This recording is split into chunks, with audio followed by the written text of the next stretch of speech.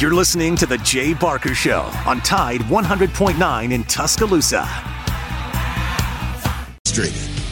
Matt Coulter, a former Alabama Broadcaster of the Year and longtime media personality, and Christian Miller, a national championship-winning linebacker at Alabama who was drafted by the Carolina Panthers. Here's Lars, Matt, and Christian.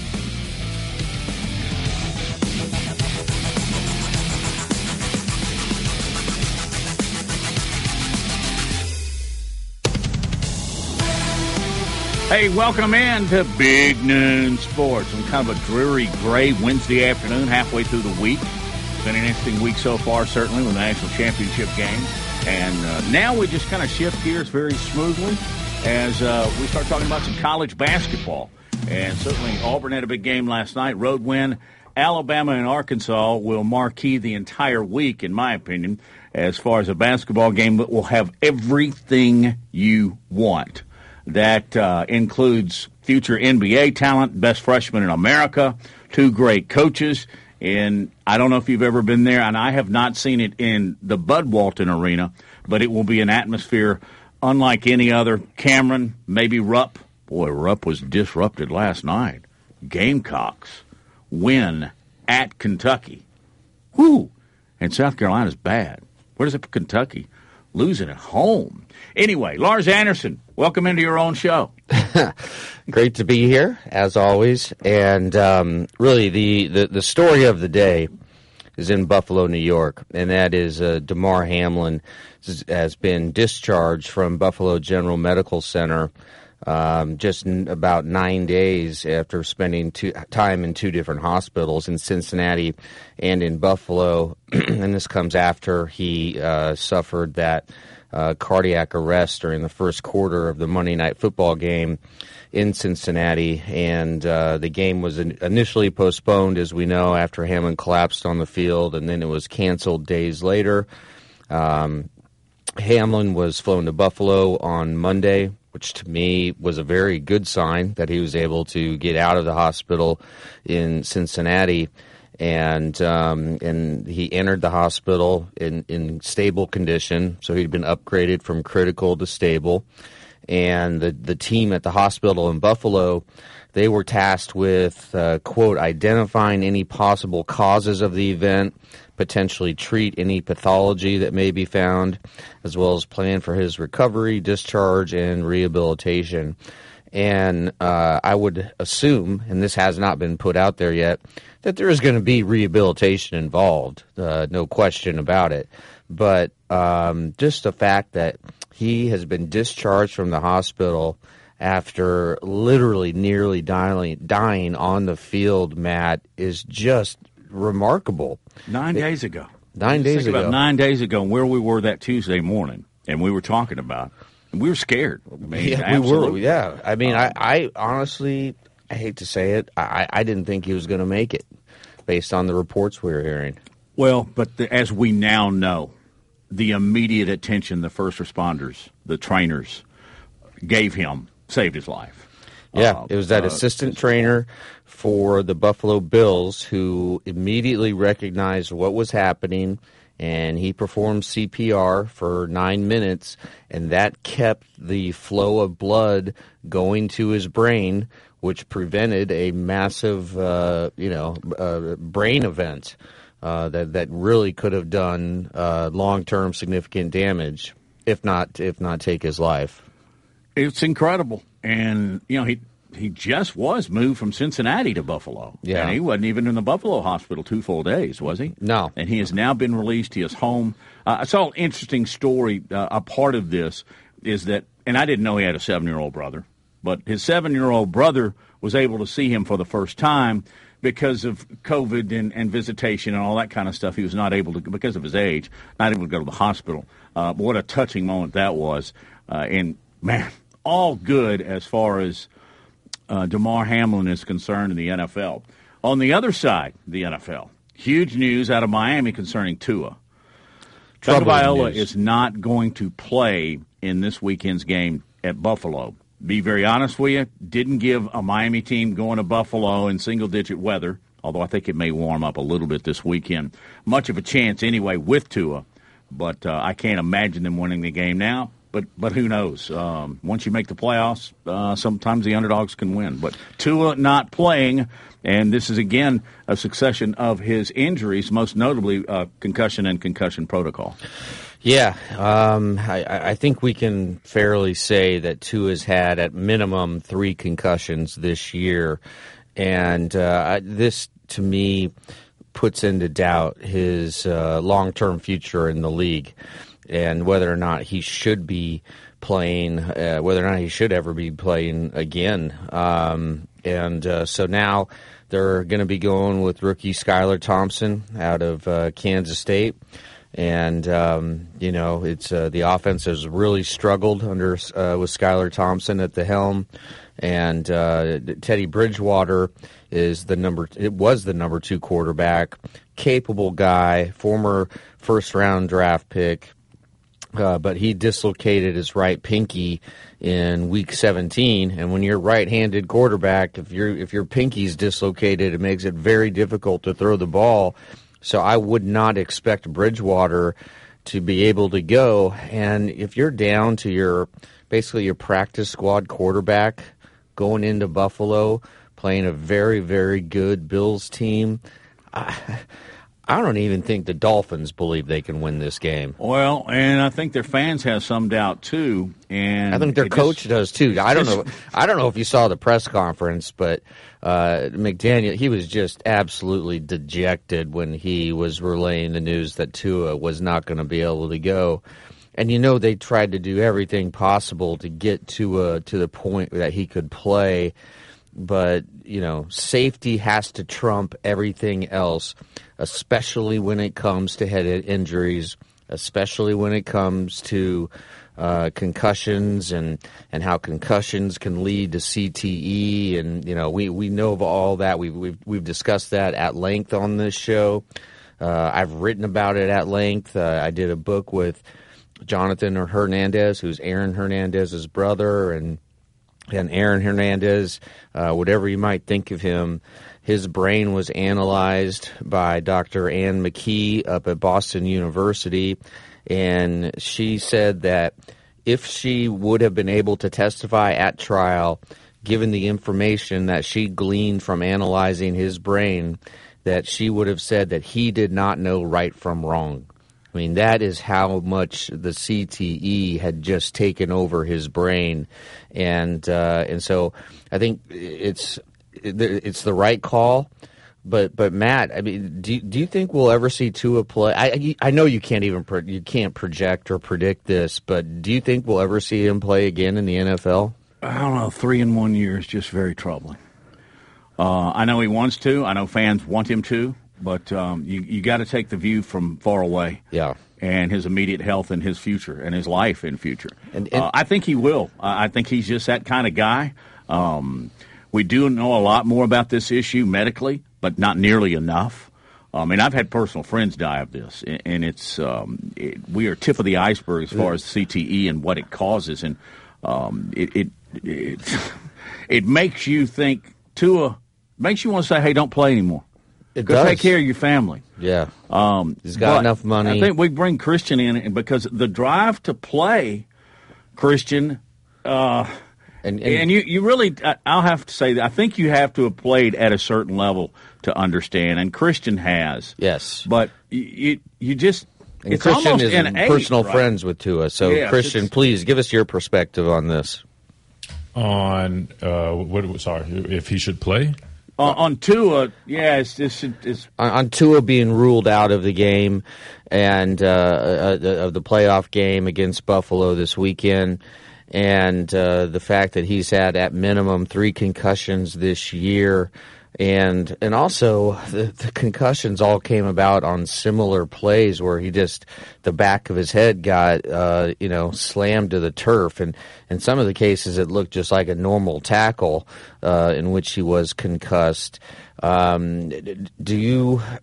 I would just like to get your thoughts on if you think, and I know that it's difficult for you because you are close with Tua. He's a friend, but do you think we'll see Tua play again in the NFL? I always, as a player, I've always just followed the guidance of the medical staff and personnel, and obviously if they're telling him not to play and they're holding him out, then he needs to trust their expertise. They get paid a lot of money to make those decisions, so ultimately they want to see what's best for him and his health, not for him to go out there and play a football game, because quite frankly, at the end of the day, football is just a sport, and his life and longevity after the game is much more important than him throwing a football around on a football field. So I'll be honest. I mean, when it comes to this stuff, it's one of those things where I care more about the person than the player. I honestly could care less if he plays another down. I know he wants to, but as long as he's a healthy individual and gets to live a long, healthy life. I mean, we're talking about a guy that was recently married, very strong bonds with his family. I got to know his family personally during his time here, and they're such a close knit family, and they're just so special, and they really care for one another. So I think that's the most important thing. So whatever the doctors are telling him, I think he needs to just follow that guidance. I'm not too sure in terms of long term plans that they might have. I do know 3 concussions in the span of one season is by far probably the most I've ever witnessed, and they're definitely not anything to play about. I know people that have experienced concussions and have suffered long-term impacts from them, so it's not something to take lightly. So I think whatever he needs to do for his health and longevity in the long term, I think is most important right now. And I think everybody will follow accordingly. I certainly hope so. But man, he's fun to watch play. Yeah, and I don't mean this too candidly, but boy, you kind of wish you'd gotten Buffalo in the 9 before. I wonder what the line's going to go to now. I hope that didn't sound brutal. Yeah, and I believe this year he set a record for highest QB rating in league history for one season. I mean, just he had a great year, and for those people who wondered, is Tua the long-term answer? On the field, he showed that he was until the concussion issues popped up. And the team, and frankly, the Dolphins are a completely different team without Tua. And one final thing, Christian mentioned his family. And I know when they were here at Alabama, his father plays a huge role in his life. And they're going to do everything in their power to protect their son. You're listening to Big Noon Sports with Christian Miller, Lars Anderson, Matt Coulter. When we come back, we'll be talking to one of my all-time favorite people, coaches, NASCAR fans, you name it. Sonny Smith will join us, talk about Auburn's win on the road at Ole Miss, and really to just kind of look at the entire picture of Southeastern Conference basketball with Kentucky on the bottom and Alabama and Tennessee at the top. From T-Town to the Plains, this is Alabama's most in-depth analysis on the SEC. This is Big Noon Sports. Don't buy your boat at the Birmingham Boat Show. Get your best deal on the boat you're looking for at Pier 43. Dick Harry, Starcraft, and Bennington pontoon boats. CR. Cloudy with the low at 59. Tomorrow, an active weather day, cloudy and windy at times. Showers and strong storms arriving during the day, the high 69. I'm James Spann on the ABC 3340 Weather Center on Tide 100.9. It's 63 degrees in Tuscaloosa.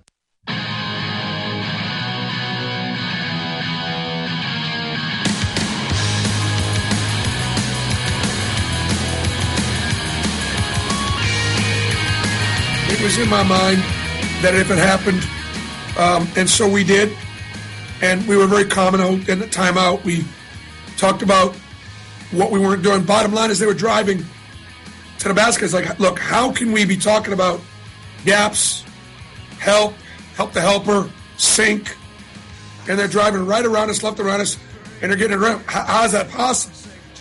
It's not. So you guys better get in the paint and make them kick it out.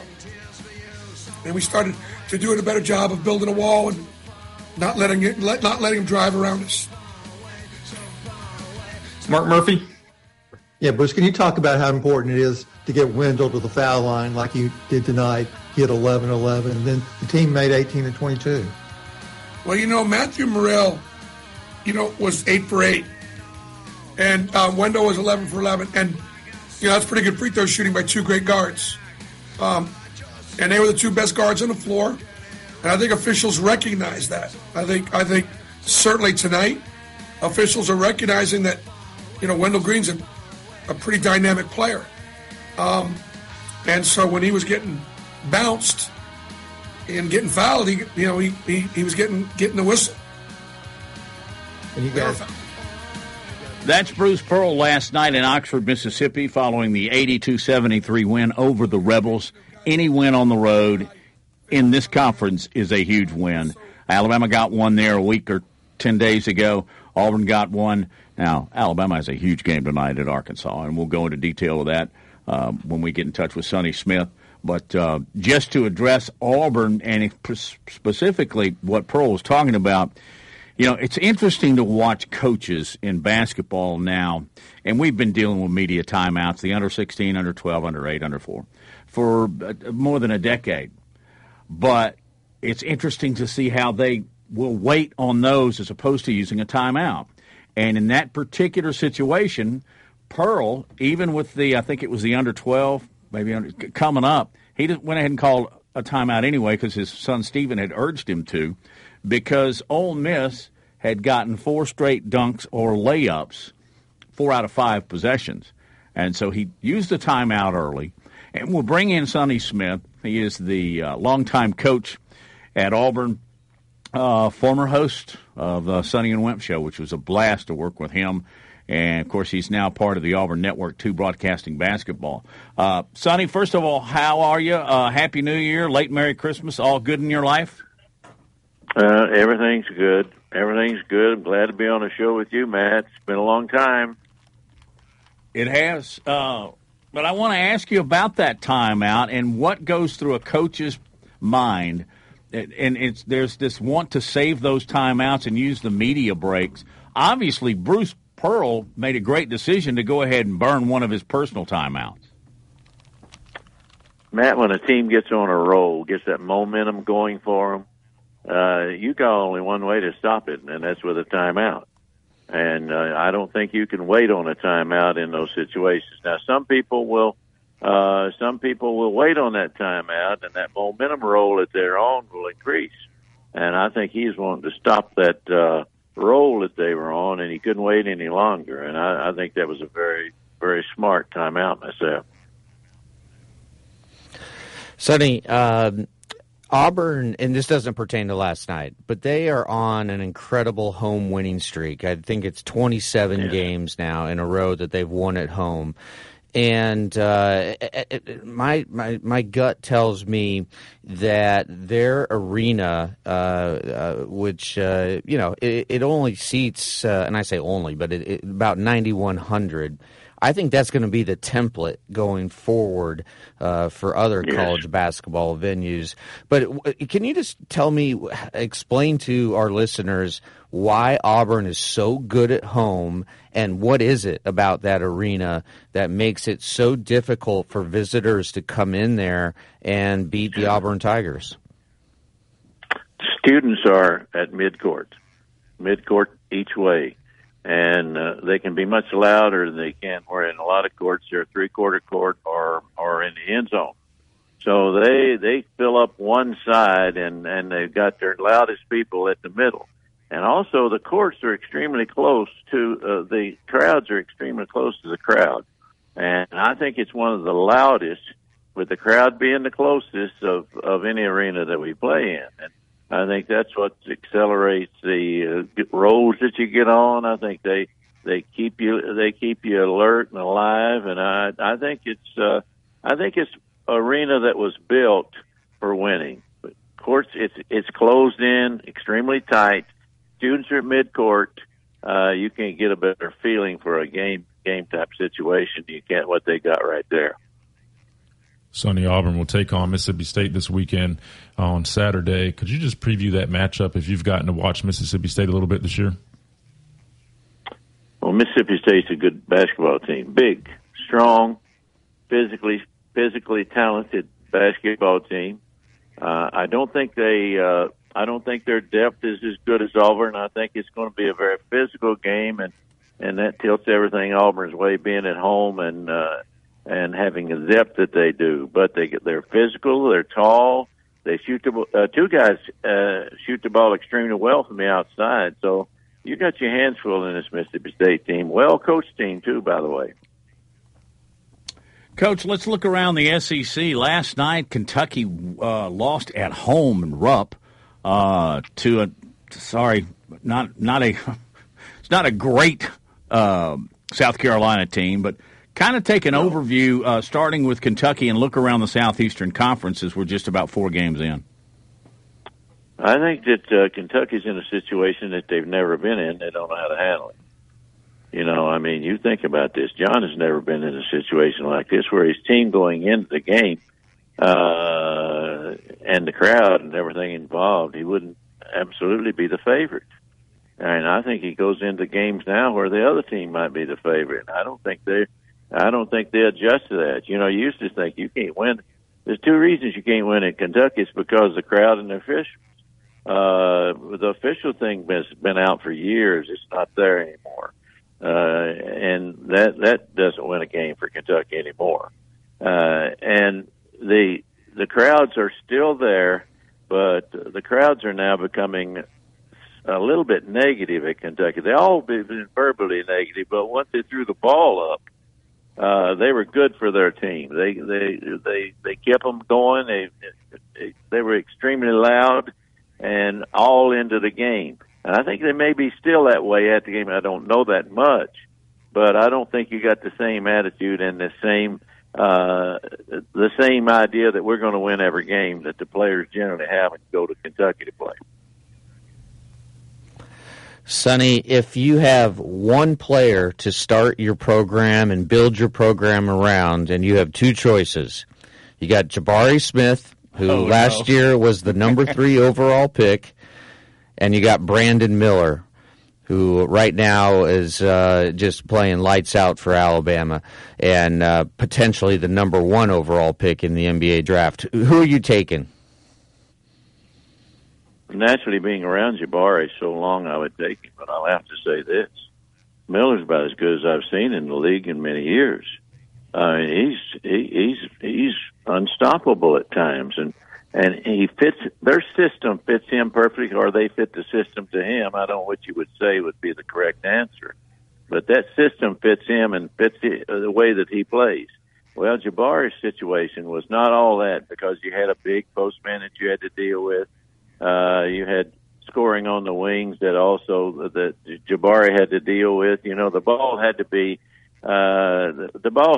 shared a little bit more, I think, with Jabari in the team he played on last year. Then I think maybe that the ball does not have to be shared quite as well at Alabama as for Miller, if that makes any sense. I think you couldn't just come down the court and go to Jabari Smith, because you had so many other players, good players, and you had a great postman inside that had to touch the ball. And there's a lot of similarities in the two, in the fact that they both can score in and out. And I don't know how well Miller puts it on the floor, but Jabari could really put it on the floor like a guard. I think that might measure who might be the better player. I haven't watched him enough to know. He probably does put it on the floor very well. Y'all can tell me that. He's got every skill set he needs, just like Jabari did. That's basically what everybody says, and I agree. Yeah. Sonny, how good is Tennessee? Well, you start with the defense first. They're either first, second, or third best defensive team in the league. You also start with the physicality. Ball goes to board, they're going to knock you and beat on you, and they're going to come out pretty much the winner on a lot of those. They're a very physical team. They're a very good defensive ball club. On the night that they shoot the ball, as good as anybody in the league, and I think that's kind of the way. You know, somebody asked me, how about Auburn? How good is Auburn? When Auburn shoots the ball, they're a terrific basketball team. And I would put Tennessee in that same category. When they shoot the ball, they got the rest of the ingredients it means that you have to be really good. Sonny, before we let you go, Alabama plays at Arkansas, and Lars asked you about how difficult it is to play in Neville Arena. How difficult is it for a visiting team to go to Fayetteville, Arkansas? Oh, it's one of the very best. It's one of their people gets into the game, and they really get after the other team. The team plays so much better there. It's one of the better.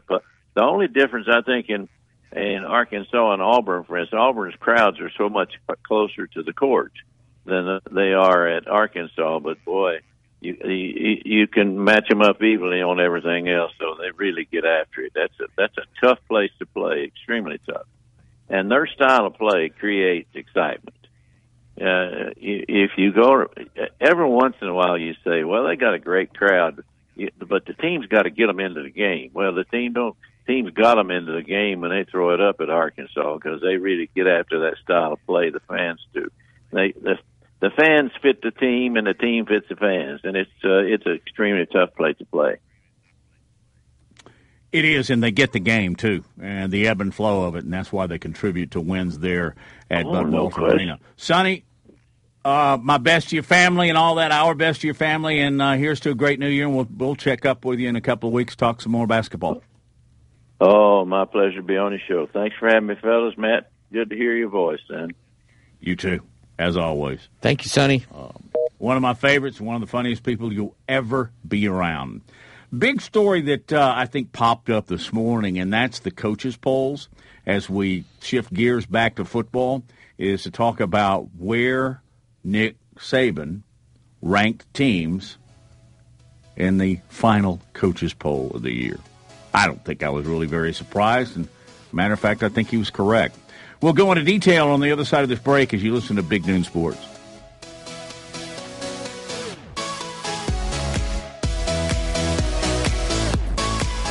From T-Town to the Plains, this is Alabama's most in-depth analysis on the SEC. This is Big Noon Sports. Straight Talk Wireless knows there are plenty of reasons you might need a new phone. But switching to a better wireless provider doesn't have to be one of them. Keep your own phone and save when you...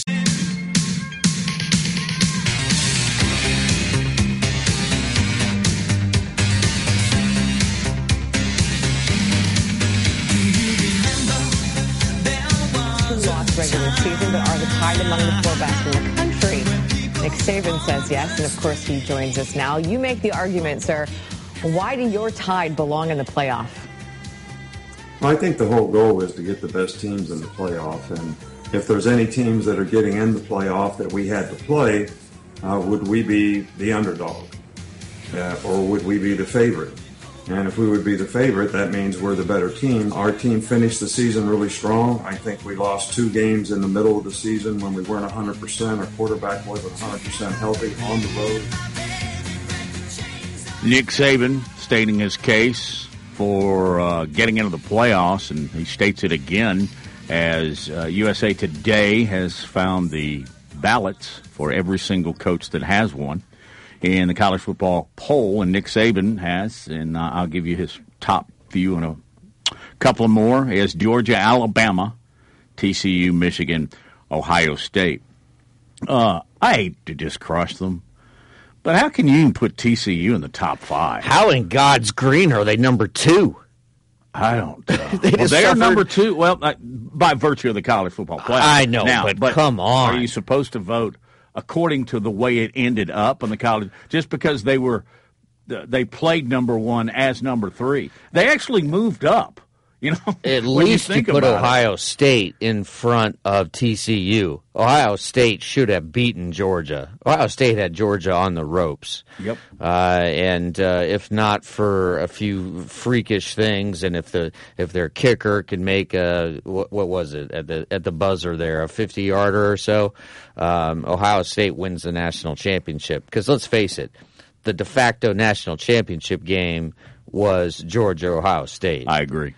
But gosh, I mean, the Horned Frogs suffered not just the worst defeat in playoff history or in championship history, but in bowl history.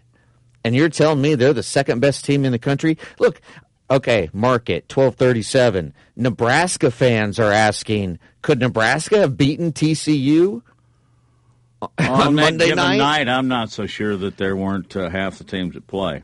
They were just starstruck, couldn't get it together, and Georgia was just far superior to the team. If Christian Miller had a vote, throw your top 5 at us. I'm going to go Georgia. Probably say Ohio State. Maybe, I don't know, maybe Michigan, Alabama, then TCU. I don't know. I'll leave it to That's the exactly experts. what I would do. Yeah. No, that's exactly how I would vote. I've never had a vote, never wanted a vote, but I mean, it's so hard for. I know we're talking about the coaches poll, but for writers to actually make informed decisions when they're voting, it's very difficult because the majority of the writers are covering a team. And it's almost impossible to get all the information you need to make a real, like I said, informed decision with all the information you need because of time constraints. It's a lot easier now, not that it's easy, but it's a lot easier than it used to be. And also, I mean, it used to be when you didn't have television. I mean, the number of games and the streams and the information that you can get online about a game that finished in Oregon at 11:30 your time, you can get the stats and look at it. Back in the day, good grief, how did the guy from Atlanta, how did Furman Bisher figure out where USC was? And also, was it Nick Saban who actually filled this ballot out, or was it our friend Josh Maxson, who we love and we need the access, we need our credentials? Josh Maxson, you're the best, but was it Josh Maxson who filled this out? I would say if he did, it was with Saban's approval. Yeah. Because I don't think he's going to put that up there, but there's every reason in the world for you to put your own team number 2. I mean, if you put him number 1, obviously you're going to look really kind of dumb. But you put him number 2, I mean, it's for recruiting. It's for your own self-satisfaction. It's for your team. It's patting them on the back. There are a lot of reasons why he did. So let's just go on to look at, let me scroll through here. Kirby Smart obviously had Georgia number 1. You want to take a guess who was number 2? And this is a guy that just played him. Ohio State. Now, he had TCU. And that would have been a good guess, too, because he did just play him. But he had TCU number 2, Michigan, Ohio State, and then he had Tennessee in front of Alabama. Well, Tennessee beat Alabama. Well, look, if Kirby puts TCU number 2, it just makes Georgia look all the better. I get it. I guess I really didn't think about it that much. But anyway. Hey, on down the line, and this is not necessarily Saban's, or it's also the Associated Press, I think a big shout-out to the Green Wave and the Trojans are necessary here. In the Associated Press, Tulane finished 9th. Yeah, I'm talking about the Green Wave. New Orleans, funny-colored uniforms. And then to Troy, what a remarkable year. They finished 19th, first time they've ever finished in the top 25. Since I dropped a few dimes on Troy, my daughter was got a degree in journalism from there. I'm always pulling for Troy. Other things going on in the world of college football, your man, Spencer Rattler, coming back. Do we have any audio? I thought we did, but anyway, yeah, Spencer Rattler coming back, and now suddenly with their top wide receiver coming back and Spencer Rattler coming back, I think you can make the argument that Spencer Rattler is going to be preseason player of the year. And this was from Shane Beamer's Twitter feed this morning. I'm not leaving. I'm not leaving. I'm not leaving! The show goes on! This is my home! thought I was finished? Hold on, wait a minute. Y'all thought I was finished? Hold on, wait a minute. Y'all thought I was finished? Rattler rolling to his right. Into the hands of Jalen Brooks. Stiff one that time. No slide. Another downfield shot. It's good. Josh Vann, touchdown. Yeah, so that was the Wolf of Wall Street when Leo DiCaprio's character says he's not leaving Wall Street as the SEC Securities Commission is coming after him. But it was just a funny thing. And it shows you that Shane Beamer is very social media savvy.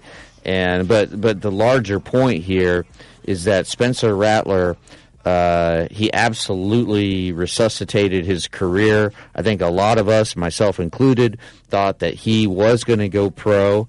May not have been a first-round pick, but I think he would have gone at least in the second round or maybe late first. But now that he is coming back, and as I mentioned, their top wide receiver is coming back, I think South Carolina is a threat to Georgia. I really do, because I think Spencer Rattler will be preseason SEC Player of the Year. I gotta soak that in for a little bit. That just doesn't sound right to me. I may have to just look at some other team's roster, but Spencer Rattler is your pick to be the SEC. Well, preseason. You think he'll be the preseason favorite?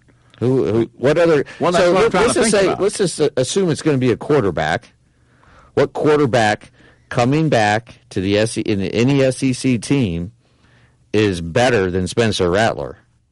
And this is a guy, remember, 2 years ago, you and I both thought he was going to win the Heisman Trophy at Oklahoma. And he finally started playing like that guy we thought he was going to be this last year. And he got better and better and better as the season went on. And, Shane Beamer has that program moving in the right direction.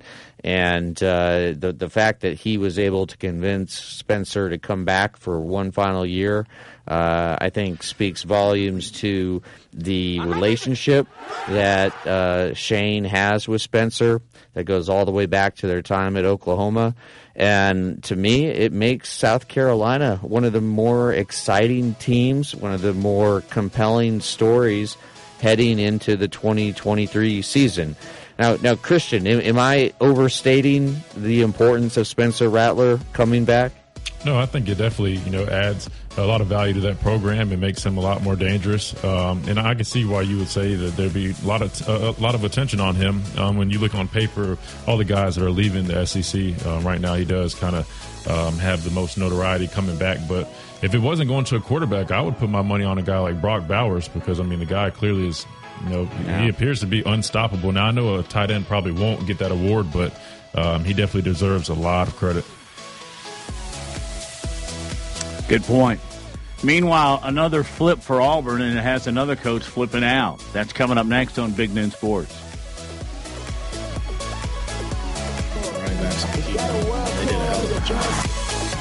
Covering SEC sports like kudzu on the roadside.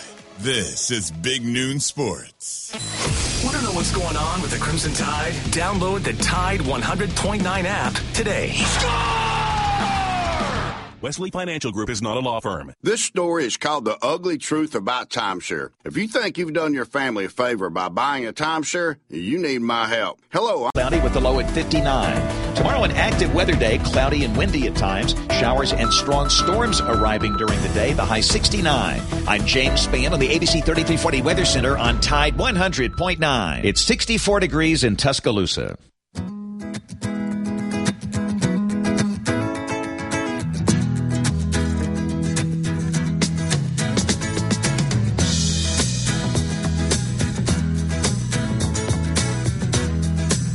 Back on Big News Sports, Christian Miller, Lars Anderson, Matt Coulter. Auburn has flipped yet another player from the transfer portal. In this case, it is offensive lineman Avery Jones. He, I think, originally signed with North Carolina, and he played maybe at East Carolina, but he is very valued offensive lineman. And he was going to go play in Illinois at Brett Bielema. But he has suddenly flipped. It is the 8th new scholarship lineman on the Auburn roster. I mean, Hugh Freeze is doing it. Christian, is Auburn on your radar for next year even that quickly?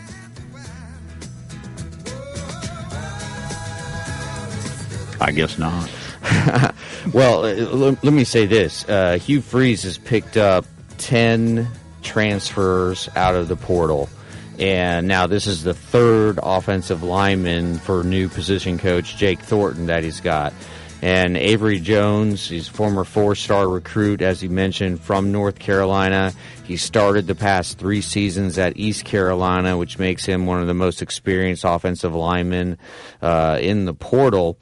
And what I think the bigger picture here, Matt, is that the offensive line has been the Achilles heel for Auburn going all the way back to the Gus Malzahn era. And I don't think it is going to be a big issue anymore under Hugh Freeze because he clearly is prioritizing it.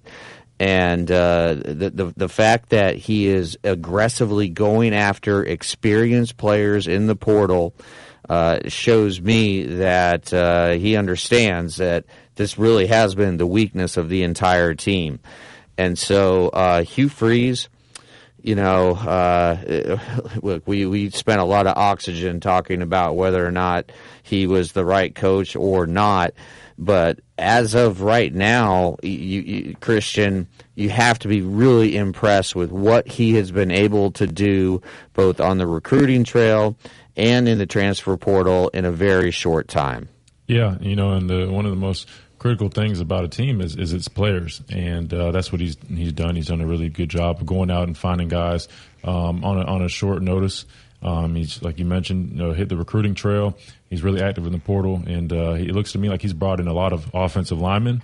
So it says to me that he's looking to improve up front, which I'm a big proponent of playing in the trenches and dominating the line of scrimmage. So it seems that he feels the same way, and that's the trajectory that he's trying to go with his team. And so I think they will definitely be someone to look out for. Now, obviously, they're going to go through growing pains. That's natural for a new coach in a big program. But I definitely think that he is going to do a good job at Auburn, and they're definitely going to be a team to watch out for moving forward. Brett Bielema is, a little aggravated by the fact that somebody got another player out of, I guess, his transfer portal, but his commitment. But is it any different than recruiting? Is it? I mean, a guy may commit to your program until he actually signs something. Does he have a really because here's my point on somebody like Brett Bielema. He may complain about it, but he'd do it too. Of course. Am I right? Yeah, I was going to mention. I mean, you look at the guys at Colorado. I mean, Deion Sanders got there, then he voided half of those commits. So, I mean, unfortunately, a verbal commit both ways is all it is. It's just verbal. Good point. And coaches can back out of it as well. So it's one of those things where until somebody's name is on a dotted line, just like any other business deal, it's just if it's not in writing, then it's not official. So I know Brett is upset, but it's part of the game, and unfortunately that's how it is. Especially now with NIL stuff, I would not be surprised if they flash a little bit of cash in order to get that done. But absolutely, that was the point I was going to make next. Where do you think Avery Jones is going to make more money? On the Plains or in Champaign, Illinois? Auburn. And it's again, I think it's a dangerous. I mean, it's a slippery slope when it comes down to just a bidding war. And to me, not knowing all of the inside information, that's what it looks like. Every big time player is a bidding war now. 100%. By the way, top 4 teams as far as acquiring players in the transfer portal. CM just mentioned one. Colorado is top dog, Big Cheese number 1. Florida State is second. LSU is third. Auburn's fourth with 10. Yeah, and it's really interesting where all the Auburn guys are coming from. You got just from you have Jones coming in. You got a running back from USF, a wide receiver from Cincinnati, a D tackle from Purdue, a linebacker from LSU, a D tackle from Maryland, a offensive tackle from Western Kentucky, another offensive tackle from Tulsa, a player from Vandy, and a player from FIU. They're going all over the country, man. They are searching, and they are paying. I have a mathematics question. When you get 10 out of the transfer portal, how do you fit those scholarships in with your recruiting class and all? Well, we got to show some people the door. I hate that part of it. Straight Talk Wireless knows there are plenty of reasons you might need a new phone. But switching to a better wireless provider doesn't have to be one of them. Keep your own phone and save when you switch. Welcome back to Big Noon Sports with Lars Anderson, Matt Coulter, and Christian Miller.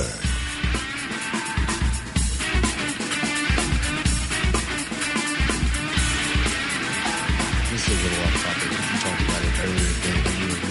Just, I know there's some financial hurdles there, but how important is that to you? I mean, it's a big deal. You know, you look at some of the places we go, and they've got a real nice arena, and you know, ours is a little behind, but like I've said in the past, it really affects the fans a lot more than it affects us. Like the floor we play on, just as good as any floor in the SEC. I mean, they're all pretty similar. Our situation with our practice gym, our locker room, all that stuff, it's all top notch. We're great there. So it's not like that's hurting us in recruiting or ability to win games. But I do think just for the program, the university athletic department, it's a big deal to, you know, have a great arena for fans. There you have it. Alabama, I think, eventually will be in a new home in Tuscaloosa to play some hoops. That's Nate Oates.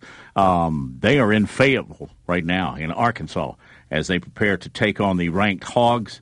And I think they're 19th. Where are they, 13th, 14th? Anyway, that's the biggest contest on the board tonight. And we'll be talking with AL.com's Mike Rodak about that in just a moment. So we'll stand by for that as you listen to Big Noon Sports with Matt and Lars and Christian Miller. Christian, you're pretty familiar now. You've gone to a few games, and, well, now I see that we have Mike Rodak on, so I'll bring him on and get him to talk some Alabama hoops, and we will all chime in. Mike, it's Matt. Happy New Year. How are you? Good. How are you? Happy New Year. It's been good. It's been good so far. You wrote about Alabama basketball on AL.com, particularly about Brandon Miller. Just give some overall thoughts. And is that guy, how good is he compared to some of the guys you've seen in Crimson or just in college basketball in general the last couple of years? Yeah, definitely the best guy that I've seen. I've only covered Alabama for 4 seasons now, but, you know, he's the best. I mean, Herb Jones was an excellent defensive player, really became, I think, a better all-around player towards the end of his career, but as a freshman, for what Brandon Miller is able to do offensively is better than anything I've seen. And, you know, there's a reason why he's going to be a lottery pick and potentially a top 10, top 5 sort of player this summer is because he can do it all in terms of scoring and plays good enough on defense and is long, is athletic, kind of has it all. And, you know, we knew that going in. That's not too much of a surprise. I think there's always that learning curve, and you're never quite sure if a guy is going to translate into, you know, being a good college player. But I think we had a pretty good idea going into the season that he was going to be the guy. I think it's really the entire freshman class, though, where all, you know, the top 3 guys with Clowney and Bradley, but also Riley Griffin, that whole class doing as well as they've been doing, I think is more of a surprise. Mike, can you give us just a breakdown of tonight's game, number 4 Alabama versus number 15 Arkansas? Yeah, you know, Arkansas, the team that came in number 2 in the SEC, was their preseason ranking for the media. A team that's, quite frankly, probably gone a little bit deeper since Musselman's been there. Eric Musselman's been the coach as long as Nate Oates has been the coach at Alabama, and they've gone a little bit deeper in the tournament. They've sort of been the better team. And I think people kind of saw that, and, you know, they thought going into this year that Arkansas would be the better team, and they had the number 1 recruit in the country, Nick Smith. They had some other returning pieces as well, and there was a lot of high hopes for them. I don't know if they've quite met them because of some injuries. Smith has gone down with a knee injury, and he's out for the rest of the month. Trayvon Brazil's been out. So they're down a couple guys, and, they just lost to Auburn. So they're a team that is probably not playing up to the expectation they had going in for them, but they're still number 15 in the country. I think is still a very dangerous team, and a team that is going to be playing at home in an environment that Nate Oates has called one of the toughest in the SEC, and a place where the last time they played there 2 years ago, they lost. So it's probably, I'd say, next to Houston, going to Houston, probably their toughest game of the season so far, and it could be one of the 2 or 3 toughest games when all is said and done. Who would you say right now is the biggest competitor for Alabama basketball in the SEC? You got teams like Tennessee and A&M who look pretty good. If you had to pick one, which would you say? Probably Tennessee. I mean, Tennessee's consistently been a top 10 team this year. Alabama goes up there 2 or 3 weeks. I think it's the first week in February. So, there's going to be a little bit of time here for both teams to kind of continue for things to play out and see where they are at that point. But that could be a huge game for them in terms of potentially having to break a tie at the end of the year for, conference regular season champion or seeding in the SEC tournament. That's probably going to be. I would be surprised if Alabama and Tennessee aren't 2 of the top 3 teams in the conference by the end of the season. So that's their best competition. That's a team that consistently is a top 25 team, and they have been under Rick Barnes. So that's really the biggest obstacle, I'd say, beyond Arkansas and maybe Auburn, if they can kind of keep playing better and hold it together. They're probably up there as well. Our guest from AL.com is Mike Rodak. Mike, is anything about this basket? We all knew coming in how good Miller could be. I think he's been better than many anticipated, myself included. I also like Clowney and some of the other new guys. You mix those in with the veterans. What is better about this Alabama basketball team than even you expected going into this season?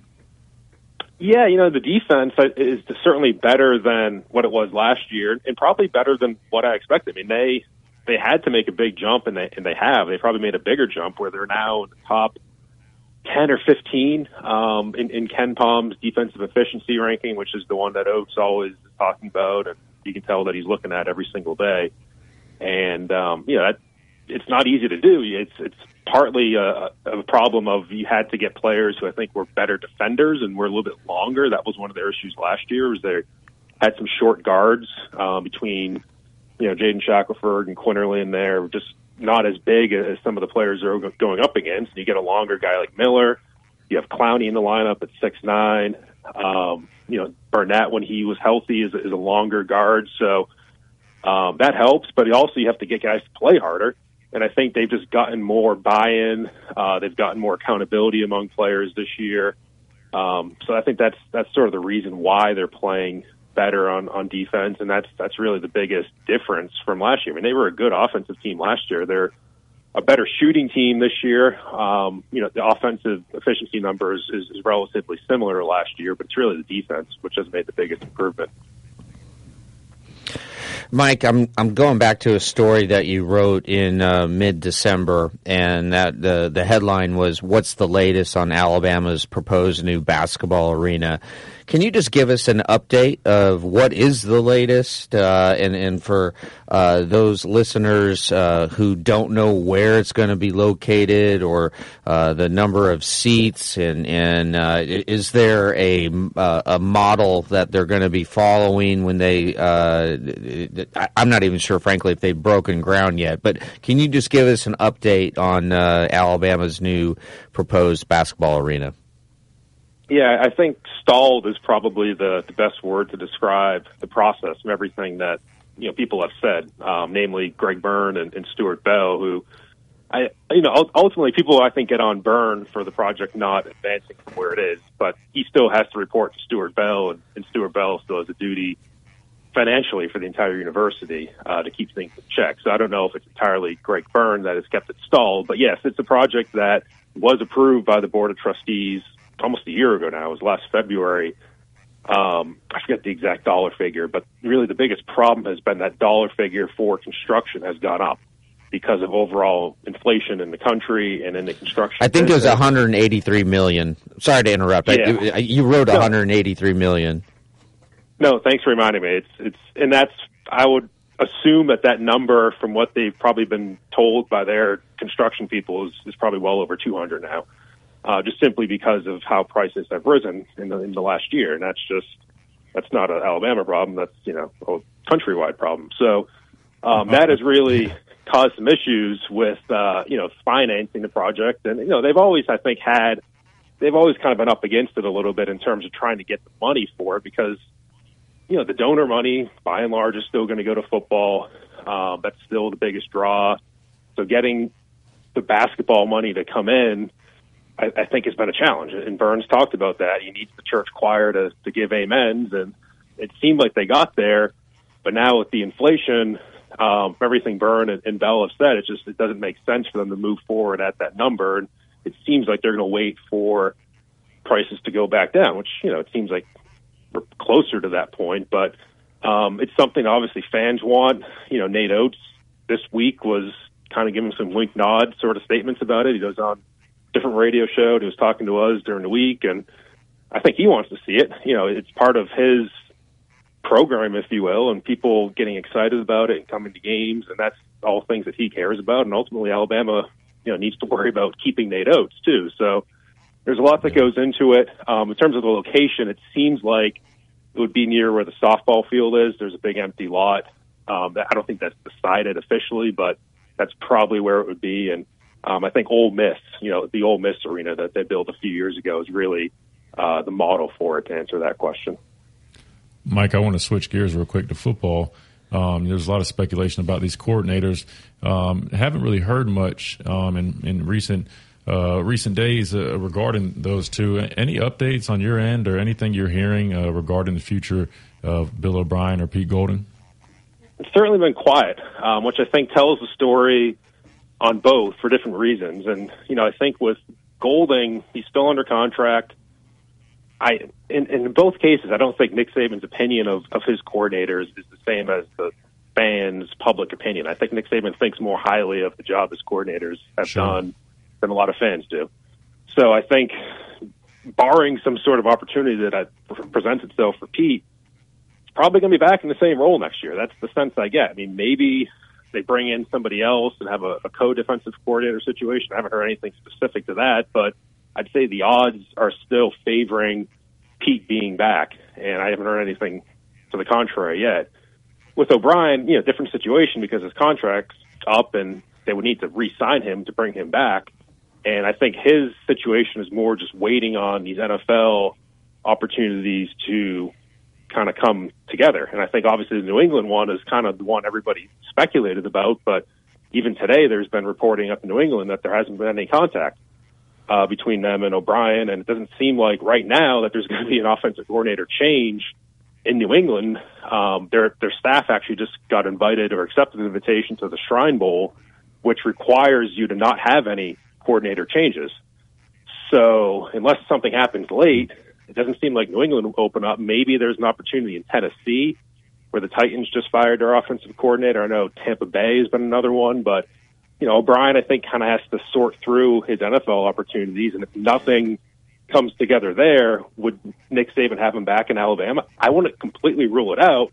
I just think the odds are probably leaning away from that happening, compared to Pete, where I think the odds are leaning towards him coming back.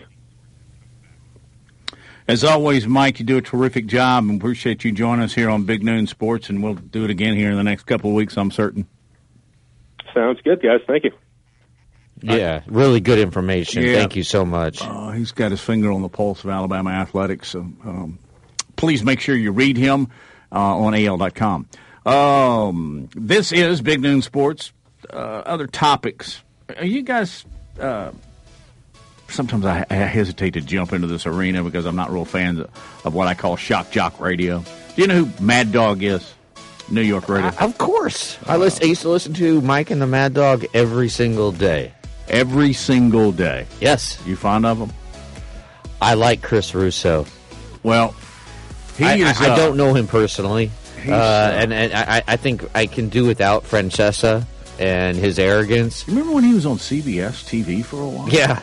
That wasn't a really good fit, was it? But I like Chris Russo a lot. I want to see if you like him when I share a story with you on the other side of this break. Okay. You're listening to Big Noon Sports. The best sports talk in Alabama. This is Big Noon Sports. Want to know what's going on with the Crimson Tide? Download the Tide 100.9 app today. And now a message from Puffs Plus Lotion Tissues. Ordinary tissues can leave you with a red nose. So choose Puffs Plus Lotion for all of your blows. Cloudy with the low at 59. Tomorrow, an active weather day, cloudy and windy at times. Showers and strong storms arriving during the day, the high 69. I'm James Spann on the ABC 3340 Weather Center on Tide 100.9. It's 66 degrees in Tuscaloosa.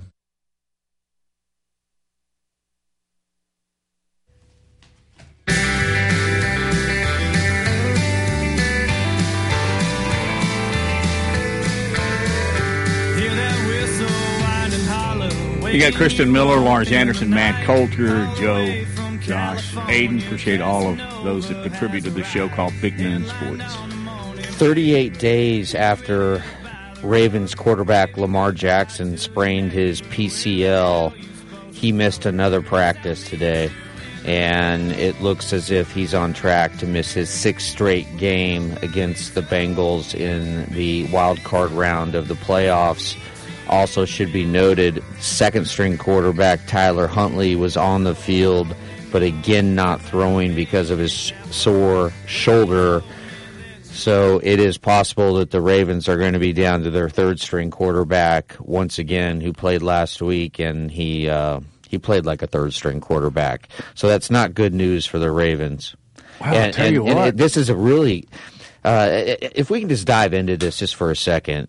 This is a complicated situation, Christian, and I'd love to get your expertise. The fact that Lamar Jackson, I don't know if he has any incentive to play because, one, he could sustain another injury or deepen the PCL injury that he already has, and the fact that the Ravens didn't get him locked up into the long-term contract, and that Lamar and his family are basically acting as their own agents. It's a complicated situation. I'm not saying that Lamar Jackson is faking injury at all, but just what is your assessment of this entire situation with Lamar Jackson? I think it's BS that they won't pay the guy, and it's look, why would he go out there and risk his health, his longevity for a program that or a club that just will not honor his contributions? This guy, we're talking about a guy who's won league MVP. He is the nucleus of that team, and he's a remarkable player. And there's not any other Lamar Jacksons out there. And look, he went out there this year and even bet on himself. He's playing. He didn't sit out. He went out there and played for his team, even without them giving him that contract. And the fact that they just offered Roquan Smith that lucrative deal, that $20 million a year before him. $100 million deal, $20 million per year, biggest contract for a highest paid off-ball linebacker contract ever. To me, would be nothing short of a slap to the face if I'm Lamar Jackson. So if I'm him and I'm not 100%, I'm not playing. I refuse to play because, number one, again, he's hurt. I'm not saying if he was healthy, I'm not recommending that. But the fact that he's dealing with a PCL injury. Now, I'm not sure if you guys are familiar, but a PCL injury, it's one of those things where it can really linger. Even if he did play, he's not going to be as shifty and the type of Lamar Jackson that we're used to seeing. And again, he's risking further injuring his knee because other parts of his legs are going to be overcompensating for an injured PCL, which put those ligaments and tendons and whatnot at risk. So if I'm him, I'm not playing, and I would just feel a little disrespected after they just offered Roquan Smith, who, again, they just traded for this year. The guy played with them for half the season, and they just made him the highest paid off-the-ball linebacker, but they refused to pay Lamar Jackson, who was a draft pick by them, put his time in, been more than productive, and is a great team guy. I mean, all his teammates love him. And, he's never been selfish. He's always been very selfless. And I think it's kind of disappointing. So if I was him, I would not play if I'm not ready to play. If he had a secure contract right now, would he play? I'm a little confused with you guys. Are y'all suggesting that he's not going to play because he doesn't have a good contract? No. Well, yes and no. Here's the thing, Matt. The guy's dealing with a PCL injury, so he's not healthy. Now, granted, no one in the NFL, especially Week 18 in playoff time, is going to be healthy. Like, guys are banged up. Like, that's part of the game, right? However, PCL, again, is not the easiest injury to play on, especially if you're a mobile-type quarterback, right? Could he sit back in the pocket and probably just try to throw the ball and not really move too much and play that type of way? Sure, but then he's going to be limited in terms of their whole play calling because they're not going to want to run certain plays that they're used to running because a big part of him is his legs. And if he's only 60 or 70% in terms of his ability to play because of injury, what we're saying is why would he rush back from injury and risk getting further injured and potentially hurting his career for an organization that has not paid him? He has no guarantees after this year pretty much because they did not secure a long-term contract for him. That's what we're saying. We're not saying, he should just sit out because they didn't pay him. It's the fact that he really shouldn't be playing because he's injured still. But we're saying if he could technically play but play injured, why would he even put himself in that position if he doesn't even have the long-term security? And also, correct me if I'm wrong, Christian, his style of play almost requires both of his knees to be fully healthy because of just how he plays the game. He's not just a drop-back quarterback, right, and slinging the ball from the pocket. He's a shifty guy who uses his legs as much as his arms. And also, I would love to play poker with John Harbaugh because he cannot hide his frustration when he talks about Lamar Jackson, in his press conferences. You can tell they thought, this is a 3 to 4 week injury. Well, now we're on day 38. And so it's gone on longer than the doctors first anticipated. And you can tell that Harbaugh is just sort of at his wit's end. And if Lamar doesn't play in this game, you have to wonder, I think, Christian, about his long-term future with the Ravens, don't you? Yeah, just because, things can start to go south quickly when it comes to just the temperature of the room between players and organizations. You see it all the time, and some people don't understand it per se just because they think, some guys are being selfish. But the fact of the matter is injuries are inevitable in football, right? And if guys don't have security, it's unfortunate because if they are to go out there and play and get hurt, and that team is, not going to back them after that, they could, miss out on millions of dollars, and it's not a good position to be in. And so that's what some of these guys do. And again, Lamar Jackson wasn't even one of those guys. He didn't even sit out of training camp or anything like that. He went out there and bet on himself, saying, that's fine, y'all don't want to give me a deal, I'll prove it to y'all this year. And look what happened. He hurts his PCL. We're seeing how valuable he is to the team. But this is why guys don't want to play without security, because injuries do happen. And unfortunately, if you don't strike when the iron's hot, you can get hurt and miss out on that timetable to get paid. So that's kind of what we're dealing with. And you're exactly right, Lars, in terms of his style of play requires his legs. It's not only that, but their play calls and play designs. The offense they run has a lot of quarterback design runs, a lot of RPOs, a lot of zone reads. So if he's not fully capable of doing that, there's no really benefit of him really being out there, in my opinion. So again, if he's not healthy to play, he don't need to play. But the cherry on top is the fact that they never offered this guy that kind of money, and he's going out there and risking his health and getting further injured, which could make him lose out on millions of dollars in the future, all because they didn't want to give him a long-term deal before the season. And when you represent yourself, doesn't it put you and the GM in a very awkward situation? Because the GM, the job of the GM is to give you as little money as possible, but not lose you. And Right. so when you do that, you have to say, well, you don't do this very well. You don't do this. You have to point out the flaws in the player in simple negotiations. Am I correct in that?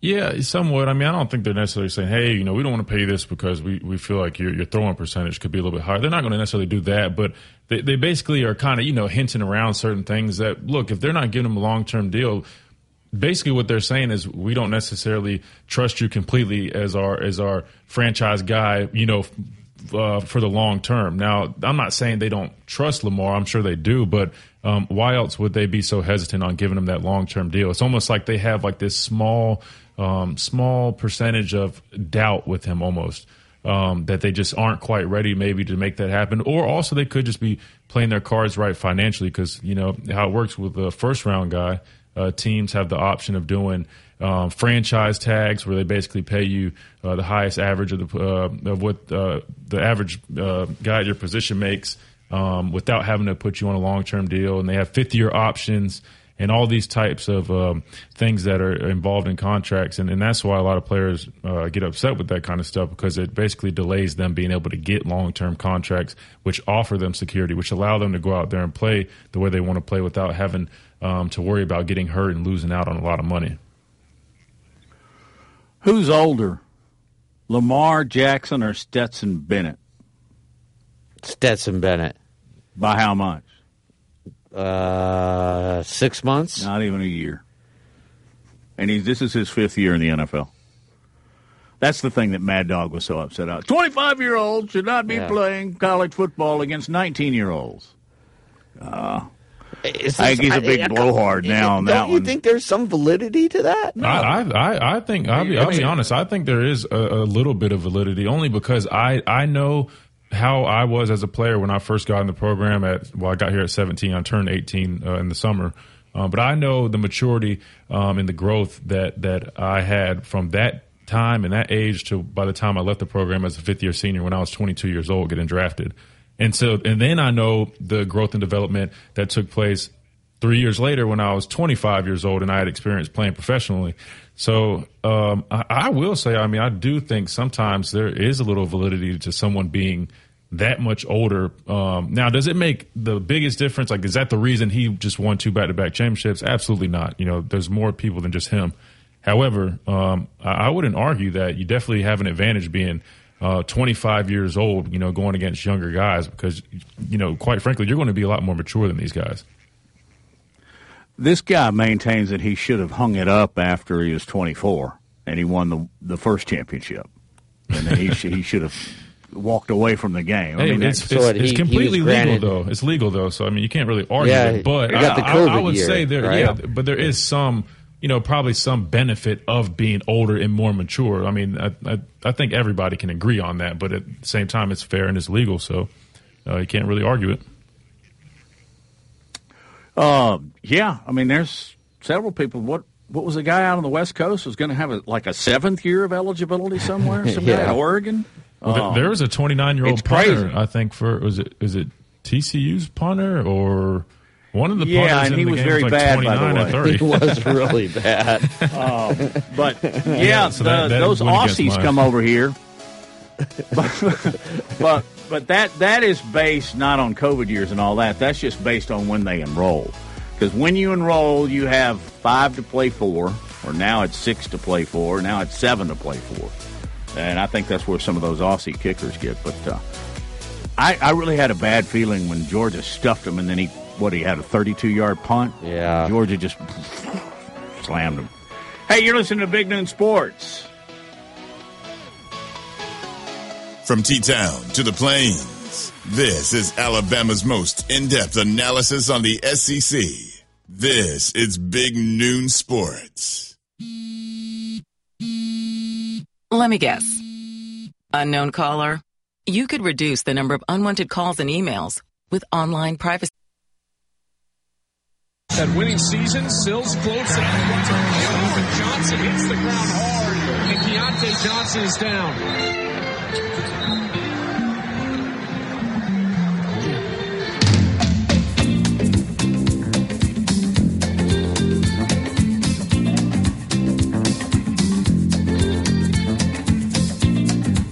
Back on Big Noon Sports.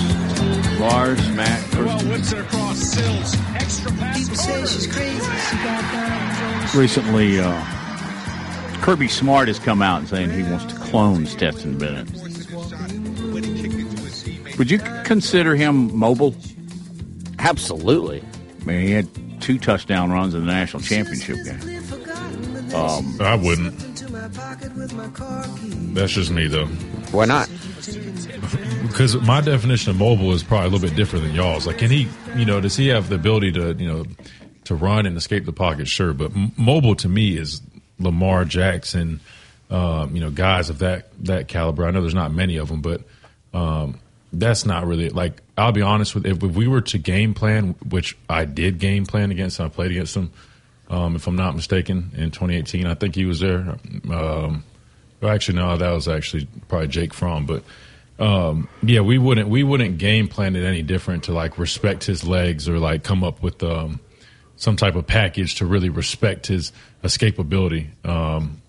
He wouldn't really, to me, in my opinion, wouldn't really garner any type of, like, threat with his legs. Like, I know he did that in the game, but those were quarterback design runs where they literally were just running, quarterback lead runs to the edge where they're facing a team that's running a 3-man front with no edge. The guy supposed to set the edge is 3 yards off the ball, and it's either a safety or a linebacker. And I don't even want to get started on that defense, but yeah, no.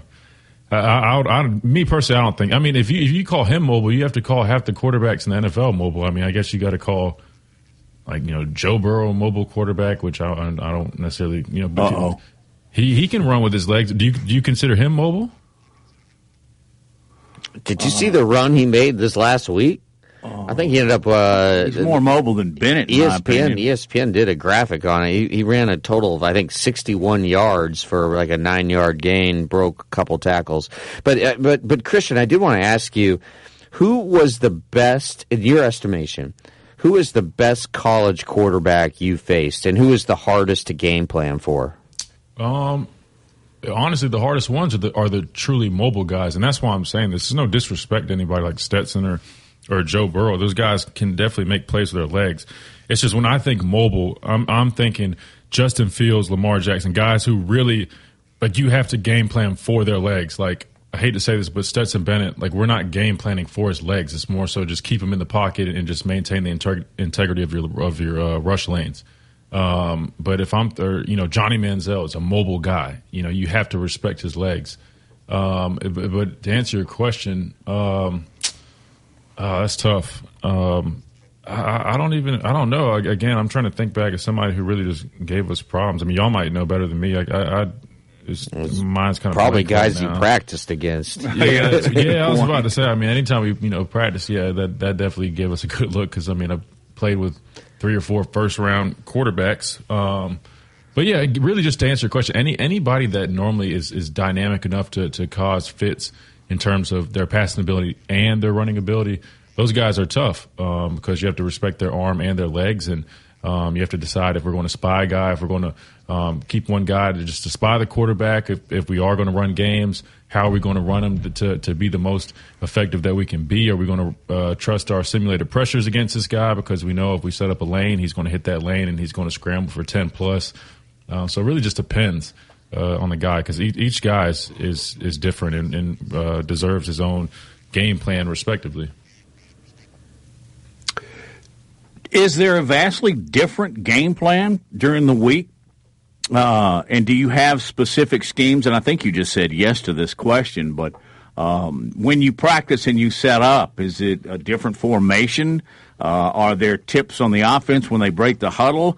Or is the most dangerous guy one that just you never can tell what he's going to do? In terms of, sorry, ask that one more time. You mean like for different quarterbacks or different offenses? Yeah, for a mobile guy, do you have specific defenses set, or is it more of a if he takes it down and runs, we still got to be in certain positions? I guess I'm very awkwardly asking this question. No, I get what you're saying. I get what you're saying, Matt. Okay. So to answer your question, first, your personnel is going to be changed. So anytime we face the mobile, and this is what I mean. Again, this is why my definition of mobile is probably a little bit different than y'all's, because when we face the mobile guy who we consider mobile, we're going into the game with a different personnel. We're now playing 2 edge guys. What they call nickel J now is what we used to call nickel rabbits. We would have a rabbits package in majority of that game because we respect the quarterback's ability to run the football. I think of guys like when we played, just I can't maybe Nick Marshall when he was at Auburn, guys like that. You just look at it, you want speed on the field. So now we're changing our personnel. We're going into a smaller, lighter package with more speed, right?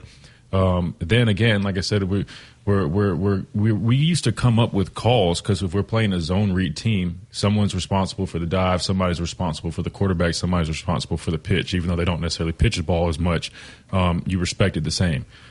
Typically, your defensive end is normally, depending on the front, either him or the inside linebacker is going to be responsible for the dive and the quarterback respectively. But we used to even have calls where we used to come up with, say, hey, the linebacker can give you the defensive end a crash call, or we used to call it a rise technique, different techniques to play against these guys. I mean, the defensive end is going to crash hard on the dive to force the quarterback to pull the football. That way the linebacker is going to V-line to the quarterback because he knows the defensive end has the dive responsibility. That way he can just go take the quarterback out. A rise technique is when the defensive end is coming off the ball. He takes 2 or 3 steps towards the dive as if he's taking the dive, and then he completely changes pass to make the quarterback pull the ball, and he tackles the quarterback. And it's like a late trade-off. So it's one of those things where when you really have to respect a guy like that, defenses do change dramatically. And again, you can change dramatically just depending on what the offense is coming out. And, when you play a team that runs 12 personnel like Georgia does, you have to adjust and adapt. And I think that's one of the things TCU ran into. You can't run a 3-3-5 against a team that's running 12 and 21 personnel, 2 tight ends, big formations, and they're looking to run the ball on you. You have to adjust and adapt. You have to respect the offensive personnel. The same thing with a quarterback. You have to respect his strength and his skill set. So those are the type of things that we typically would do when we would face mobile guys. We'd have all type of different calls. Granted, we still stick to the integrity of the defense, but there are definitely adjustments to be made. Great inside stuff. I want to ask you about spies, but we need to take a break because I'm really not sure I understand if that concept exists anymore. And I also want to ask you guys, the NFL players voted the first team All-Pros, and 3 former Alabama players were named to the All-Pro team as voted by the players, and I want to see if you guys can guess who they are. No cheating, no getting on the Google machine. There aren't more. To be honest with you, the number that are in the league anyway. Hey, you're listening to Big Noon Sports, and we'll be right back.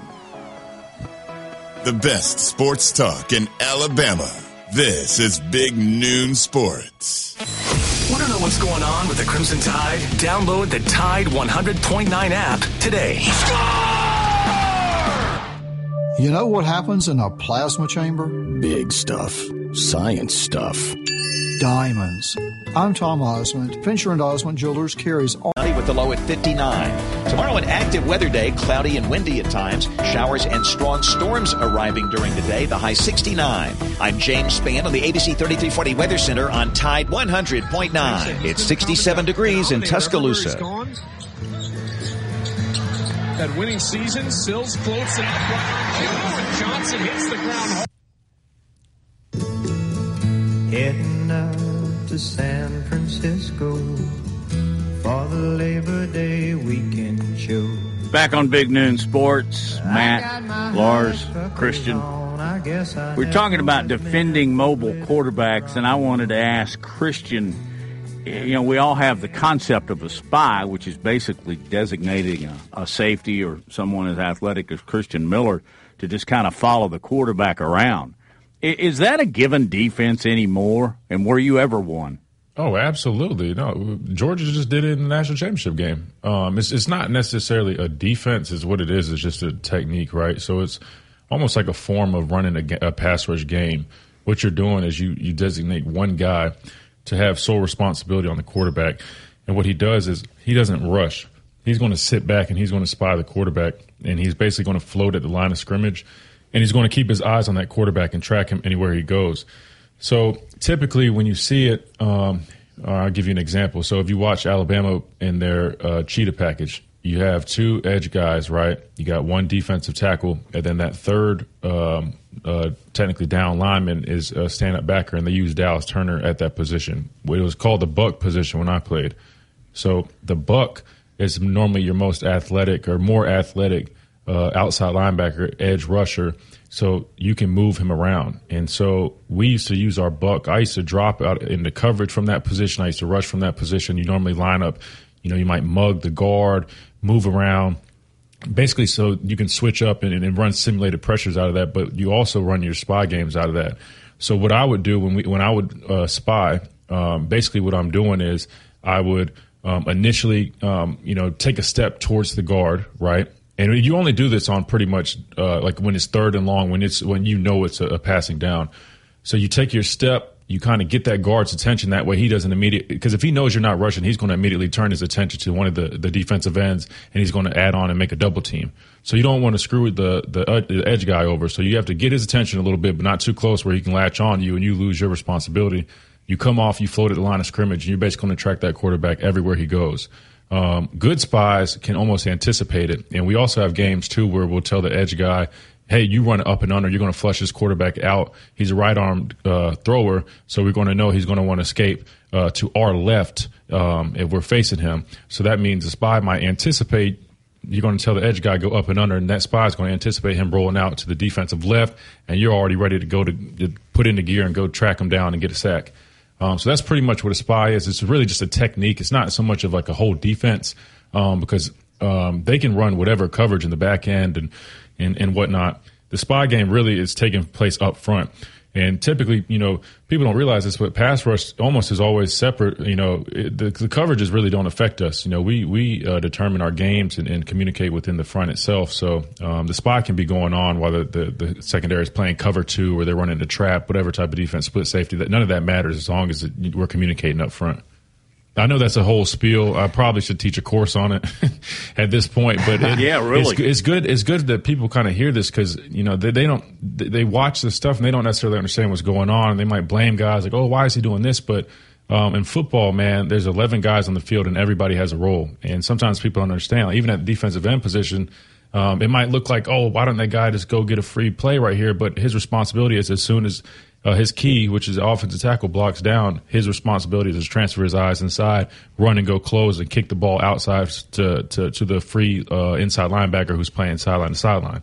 There's so many things that are involved in football that go unnoticed. But if you know the game, you really can pinpoint exactly what's going on. Okay, since we're deep in the weeds, let's stay deep in the weeds. Why is it that we're hearing so much more about the 3-3-5 defense? Just like anything else, people always want something new, something they don't have, and it's something that's been on the rise. And look, there are some benefits, even though I know I'm really hard on it. There are a couple benefits. One of those really is you never know. It creates so much uncertainty for an offense, right? Michigan did a terrible job of adapting to it. It was hard for them to pick up pressures because you only have these 3 down linemen, and you don't know who's coming. It could be a safety, it could be a linebacker, it could be a middle linebacker, that star guy. I mean, you just don't know where the pressure's coming from, and you can mix things up so easily with it. And I think that's what a lot of people like. There's a lot of variety to it. However, I am not a fan of it because you're lighting the tail up front, and we saw Georgia expose that. You don't have much of an edge. So what they do, they're running zone runs to the edge, and they're just attacking the edge. And y'all have heard me say this. I hate dropping 8 guys because, again, you saw Stetson Bennett do it, and he's not even, he's a great quarterback, but he's not even the most elite quarterback. And look at him. He was finding those windows like it was nothing. He was putting that ball right in those windows. It didn't matter. They had 3 guys in the zone. It didn't do anything because they're only rushing 3 guys half the time. Sometimes bring a 4th guy late, but you have to have a stout, line of scrimmage. You got to be able to win line of scrimmage. You got to play physical. You got to get pass rush, and it's hard to do some of those things when you only have 3 down linemen, unless you're running a 3-4. Yeah, because a 3-4, then you have 4 outside. You have 4 linebackers. 2 of them are outside linebackers who are on the edges in 9 techniques. So then you have a little more support. So that's a little bit different. But a 3-3-5, no, it's a little light in the tail up front. I mean, Stetson Bennett, I don't think was touched all evening long. No, he said so. Matt. He was he was clean. I don't think his jersey had any marks on it. Oh, but he's still too old, huh? Josh Smith looked us up. There are 16 NFL quarterbacks younger than him. Wow. I guess the big question now is, will he become one of them? The 3 Alabama players to make the first-team All-Pro as voted by the players, Josh Jacobs, not surprising, led the league in rushing. Patrick Surtain, the second, corner out of Denver, and Mika Fitzpatrick, free safety out of Pittsburgh, all well-deserved. Joe Burrow came out yesterday and said that the best corner that he's ever faced is Patrick Surtain. That wraps it up for yet another Big Noon Sports, and we'll be back tomorrow at noon. Have a wonderful day. Straight Talk Wireless knows there are plenty of reasons you might need a new phone.